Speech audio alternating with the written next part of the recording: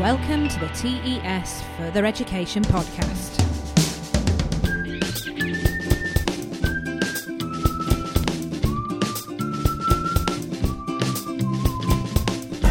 This week I'll be learning about the National Citizen Service. I'll be hearing from David Blunkett MP how we can engage young people with politics. And I'll be finding out how Bite the Ballot is doing just that.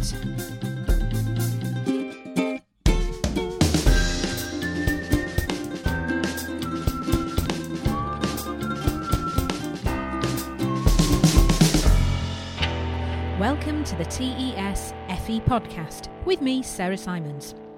In this week's podcast, I'll be learning about the great work that's happening to encourage more young people to make a positive change in their own communities, and how this social action leads to engagement with the traditional political landscape. It's less than a year until the next general election. For many of our students in FE, it'll be the first opportunity they have to vote. But do they have enough understanding of the differences between the political parties in order to make the vote count? More worryingly, do young people think that the vote actually does count? I spent a day in the House of Commons to find out. My first guest is Member of Parliament for Sheffield, Brightside and Hillsborough, the Right Honourable David Blunkett MP.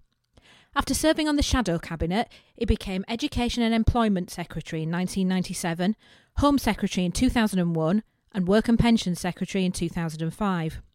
Among his many roles since leaving Parliament, David Blunkett founded the Future for Youth Foundation, a charity which creates meaningful, supported volunteering and social action placements for young people out of work, education or training. David sits on the board of the National Citizen Service Trust and is a trustee of Youth United Foundation. How can we get younger people more involved with their own communities and with social issues? I think first of all they've got to believe that if they do get engaged, something's going to happen. There's going to be a positive outcome. And I think that's why it's so important to enthuse young people with the idea that it doesn't matter how small a project it is, whether at school or at college or in their own neighbourhood, they can actually turn things around. My big example is Make Poverty History. It's a long time ago now, it's 9 years ago, but the campaign, not just in this country but across the world, actually did have a phenomenal impact on formal politics. It ensured that when the G8 countries, the largest countries in the world, met at Gleneagles in Scotland in July 2005, they actually were being both encouraged and pushed on the one hand and enabled by the tide of opinion on the other to make commitments on both Africa and debt relief and on climate change. That's a big thing. Now, lots of little things in the community where somebody can see that there's something desperately wrong that needs turning around. It could be in the environment, could be about childcare, could be about care of elderly people, and they get involved both campaigning but also doing something about it practically. How do we move enthusiasm for social action into engagement with traditional politics? All the evidence is that if people believe they can make a difference in whatever way and they get interested and involved, they start to decide that they might as well vote and they might as well see how they can connect with the formal political arena. I mean, we've seen across the world people on the streets of Kiev in the Ukraine, we've seen what's happened in Egypt. Where it's broken down is where the enthusiasm and commitment of people to improvement and change has not connected up with the mainstream political power sources. And so we've got to persuade people, yes, it's really right to get involved in whatever way, but if you want to change the world fundamentally, you do, I'm afraid, have to get your hands dirty and you have to get involved with the messy business of politics, not to become cynical, not to become a stereotype of politicians now or in the past, but in your own way. And I'm quite keen to encourage youngsters not to replicate what we are, but to create what they'd like to be. How do you think we could better harness social media as a tool for dialogue with younger people about social and political issues? Well, I'm not the best person to talk about this because I am engaged in every way possible with communicating, and I always thought over my almost 45 years in formal politics that I'm not a bad communicator, but I'm not very good on the social media. But I do recognise that it's here to stay and that we should do so in a way that doesn't trivialise. The problem with Twitter is that it can communicate a link. It can draw people's attention to something. It can, if you like, it can touch people in a way that other forms of more formal communication can't. But it doesn't really give you enough 140 characters the chance to make a case. So what it can do is flag up. It can point you to other things, and I think we've got to use it in that way, and then use the blogs and the podcasts and all the rest of it to actually get across a more serious message. And we probably do that even with very modest efforts in a way that touches people completely differently to the past, where you might have got 30, 40, 50 people at a meeting. These days you might get hundreds at a meeting if you're talking about a book or you're talking about a particular project. The other day I was at Bristol University, organised by the politics department, and we had 700 people there. So there is a hunger, there's an enthusiasm for knowledge and for being involved. We've just got to harness it. Do you think the sheer number of companies, products, charities, social issues that are vying for the attention of younger people pushes traditional politics further down the agenda, further down the list? Well, I remember all the way back to the late 60s and early 70s when I was at university, and we were debating these same issues. Does pressure group, interest group activity push formal politics out? So we've long debated this. I think harnessed properly, it will enthuse and energise and allow formal politics to be reinvigorated. I think that the two should go hand in hand. I have no problem at all with a whole plurality, a whole plethora of activity going on. I think that's a good thing. I think in the end, however, people have to recognise that somebody makes the final decisions about the allocation of cash, of resources. Somebody makes the decision about priorities. And in the end, I'm afraid it has to be those of us who have got our hands dirty with formal politics.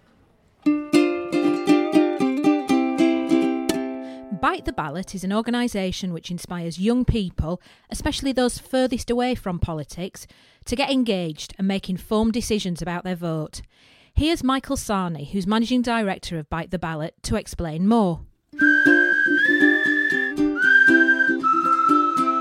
Bite the Ballot is essentially an organisation designed to empower young voters. It's about looking at the frustrations that many go through when they start to think about politics, don't understand, don't know how to vote, so I'm not going to, and just taking all of those and breaking them down and thinking, well, where are the opportunities to make that a positive? How can you run an event to inspire someone to just look differently to what they might perceive politics to be and be positive about their engagement?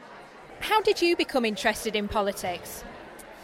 I was teaching at a school in Dartford in Kent, and it was 3 weeks before the general election, and my boss, who was the head of the business studies department, and I was his number two, there was only two of us, he asked me if I was going to vote, and I said no. I said politics doesn't affect me, which I am a little bit embarrassed about now, obviously, because of the work I do. But no, that's what makes it real, I guess.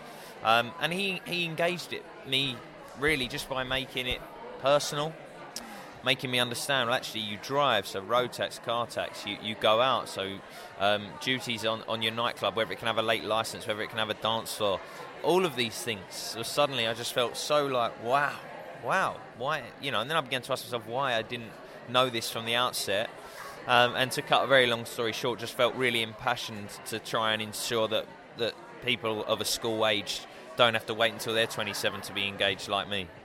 Speaking of schoolage, should citizenship continue to 18 into FE colleges, similar to how English and Maths does? Yes, I should think so. I think, why not? If it's engaging and fun, then I think you'd have people wanting to carry on. I think we're missing a trick with citizenship, and even though that we're changing the curriculum and there's going to be more access to finding out about the channels of communication and Parliament and the bodies. We don't teach people about registering to vote. We're not ensuring a sense of social action, to take a stake in society, and to understand that you can have a role in all of these things. I think we could really install an ethos, and I think people would celebrate and continue that ethos right up until further education college, also with a view to look back and see if they can then inspire their peers that are younger. You talked about stealth education and how you can influence your family and friends. Could you just explain a bit more about that? It's a really interesting concept. Yeah, I mean, I use the example back at the home school where Bite the Ballot was born. We did an election to teach people how to vote, and set on polling day, a classroom was set up exactly how you'd find a polling station, just to wash away that fear that many would say, I don't know how to vote, I'm not going to participate. And it was brilliant, because a few days later, a young man in year 9, 14 years old, come up to me and said, I've told my mum if she doesn't register to vote and turn out, then she's got to stop complaining. And I just found that absolutely fantastic. And I think I think most parents would welcome that as well, because so many people have missed out on an initial understanding of politics. And if you are a parent that fears the unknown and don't want to talk about it at risk of sounding stupid, what better than your son or daughter to come home from school and say, we learnt about this today, what do you think about this? Because really it's just about celebrating differences in opinion and how to communicate, respecting one another's rights to be different. So I really welcome the idea of young people coming home and sort of inspiring their families to get involved as well. Especially if you're a teacher, I'd urge you to have a look at Bite the Ballot website. There's some fab videos and session resources which I've used with my own students to get them talking. Supporting young people to take action to make a positive change in their own communities can demonstrate their own influence to them. The National Citizen Service is an organisation that does just that. Here, Ralph Tong, manager of the National Citizen Service in Nottingham, Leicester and Derby, tells me how.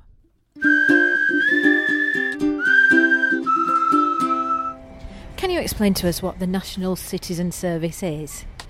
Well, it's a government programme for young people to help with the transition from young person to adulthood. It's been going for 2 or 3 years, and it's proven itself already. It's got great impact in helping young people make the move from school to the next stage in life, whether it be a job, whether it be college, whether it be behaving as an adult, getting involved in voting and being responsible in the community.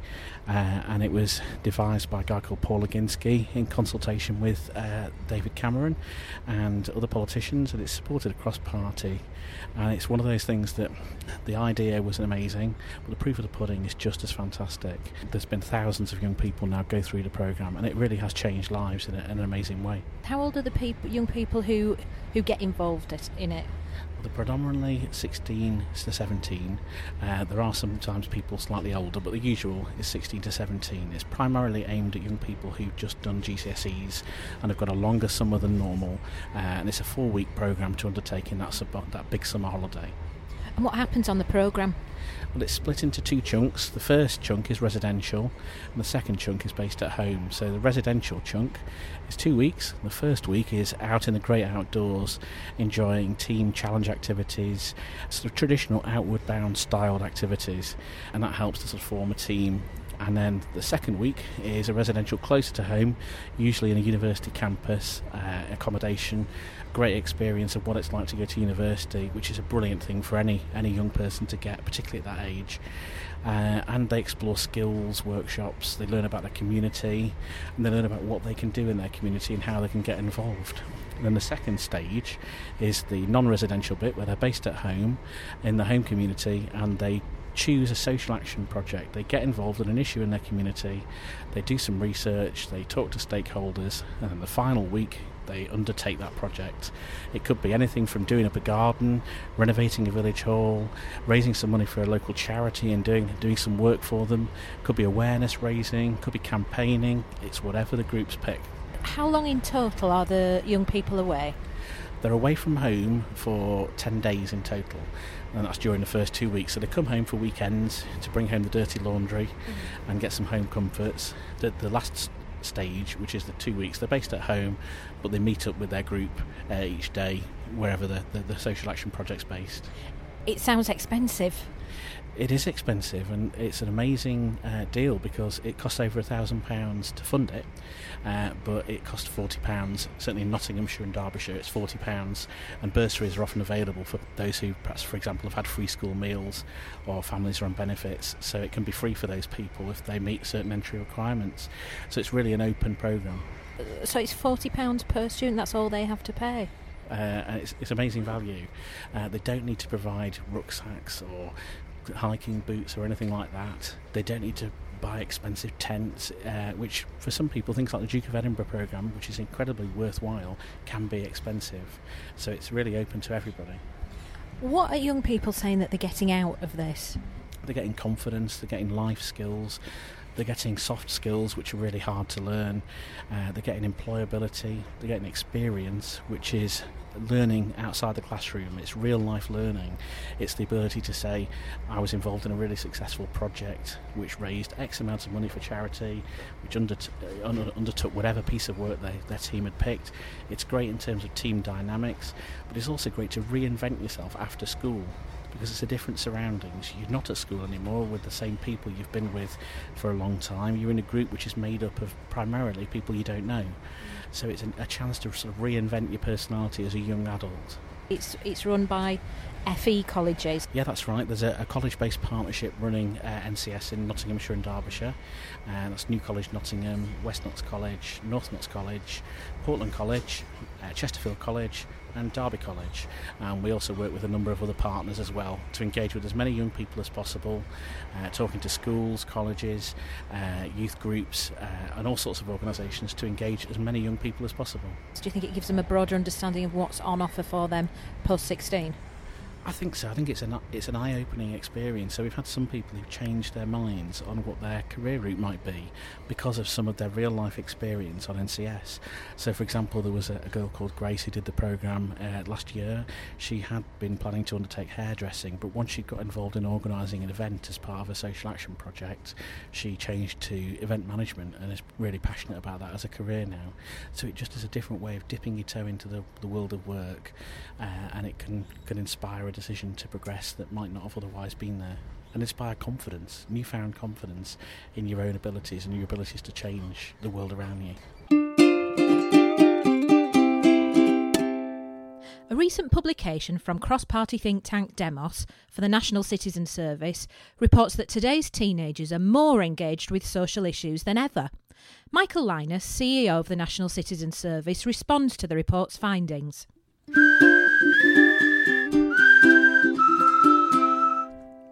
The report introducing Generation Citizens just been released. Are you surprised by the findings? I'm actually not surprised by the findings. I think many people will be surprised by the findings. At National Citizen Service, we work with tens of thousands of young people every year, and the sort of young people that we were meeting were so different to the popular stereotypes in the media. And people would say to me, well, actually, the people you're working with just aren't like most young people. They're different. They're the good apples in a rotten basket. And I just didn't think that was true, because I know at NCS we work with young people from all backgrounds, and we're very representative because we deliberately want to mix people up from different backgrounds and bring them together. And so we worked with Demos, the think tank, to do some proper research with young people and with teachers to look at the attitudes of the next generation, what we're calling Generation Citizen, because we've actually found that far from being apathetic, they're more engaged than previous generations and want to make a difference. They're just not necessarily as interested in traditional politics. How can the work of the National Citizen Service, which seems to be about social engagement, about social action, sort of community ownership, how can we move from that to engagement with more traditional political scene? Well, look, I mean, we're interested in helping young people find a sense of what might be called an academic circle's agency, that idea that they're not done to, they can make a difference in their local area and also to their country and to their planet. One of the things we found that a lot of young people are really engaged in global issues. It's a much smaller world. They're talking on social media to people in America, throughout Europe, and also in other countries too. And so we're really interested in just lighting that spark with young people that says, I have the power to make a difference. That starts really locally. It starts with their local park, an old people's home, homelessness, some issue that they found out about on NCS and care about as an issue. And then we think they might, it's their choice, but they might realise that their vote is one tool that they have in their arsenal to help make a difference with those issues they care about. So it's demonstrating to young people that they can make a change. Over the past 2 years, NCS has been involved with over 70,000 young people, so it's very much a growing concern. What's next? What are your ambitions for the project? Well, we want to work with more and more young people, and we want to do that because we want to make a real impact on society, and we want to help support communities to be more engaged and people to mix, not just young people, but young people mixing with older generations as well, because we see the real power in that when young people who might not get the opportunity to go into care homes and meet the older generation. We've got a terrible problem with loneliness in this country, and we want NCS to bring all different people together, including the different generations. I think that the fact that we're growing so quickly allows us this year, we hope, to work with about 1 in 10 of the cohort of 16 and 17-year-olds. And I think that's really, really powerful because NCS takes place outside a school and college environment, so it allows different pupils from different places to meet each other in ways they might not otherwise. And we also want them to take some of that energy that's unleashed in them on NCS back into their schools and colleges and really enrich all the other stuff that they do in school and college, maybe volunteering and maybe through the citizenship curriculum. We're working with the Association for Citizenship Teachers as well. So we're trying to grow NCS and then grow our links in schools and colleges and with other organisations too. Politically, you've got cross-party support. That must be a huge positive for the organisation. Absolutely. I think that the political leaders maybe don't get praised that much, but on this issue, on youth engagement, they've really stepped up. We're part of a cross-party campaign called Step Up to Serve, which has been convened by the Prince of Wales, and all the three party leaders came together last November to pledge their support to get more young people engaged in their communities. And it doesn't matter which way young people vote, but young people stepping up and saying, we're the future of this country, we want to make a difference. That seems to me to be something that's really beyond politics, and it's great that the politicians are supporting it, but I hope that everyone who works with young people can help them to point them the way of programmes like NCS and other great initiatives like that help light that spark in young people. And finally, here's Hannah Bradbury, who's 17 and who graduated from the National Citizen Service last summer. Here she tells me how it changed her point of view. You've graduated from the NCS programme. What's been the best thing about it? What was the best thing about being part of NCS? For me, I'd say the best thing was just meeting so many different people from different backgrounds that I never would have met if I hadn't have participated in the programme. And it just, by doing that, you develop so much confidence, and also the opportunities that you're given on the programme. Getting involved with social action was something that I've never previously thought of doing until having done that. But now, because of that programme, I want to get involved, and it interests you in current affairs in the world around you. And it's changed how you feel about social action and about politics and about getting involved in your community? Definitely. I'd say that it opened my eyes to a lot of issues that are actually quite a big problem locally, and it gets you more interested in the stuff around you, and it makes you want to have an impact on your local community and make a difference. What about your CV and you're getting into university or getting into whatever college? Is there a thought about that? Is that something that is a reason, or is it just like a happy byproduct? I'd say for a lot of people, including myself, the thought of it helping your CV was definitely one of the reasons why I decided to take part in it. Obviously now it's recognised by UCAS, it does help your uni applications, but I think that after having completed the programme, that's not the most important thing at all, and there's far more to it than just helping your CV and your university applications. Thanks very much to Hannah and to all my guests. I'll be back again with more from the wonderful world of FE on Friday the 6th of June. Thanks for listening.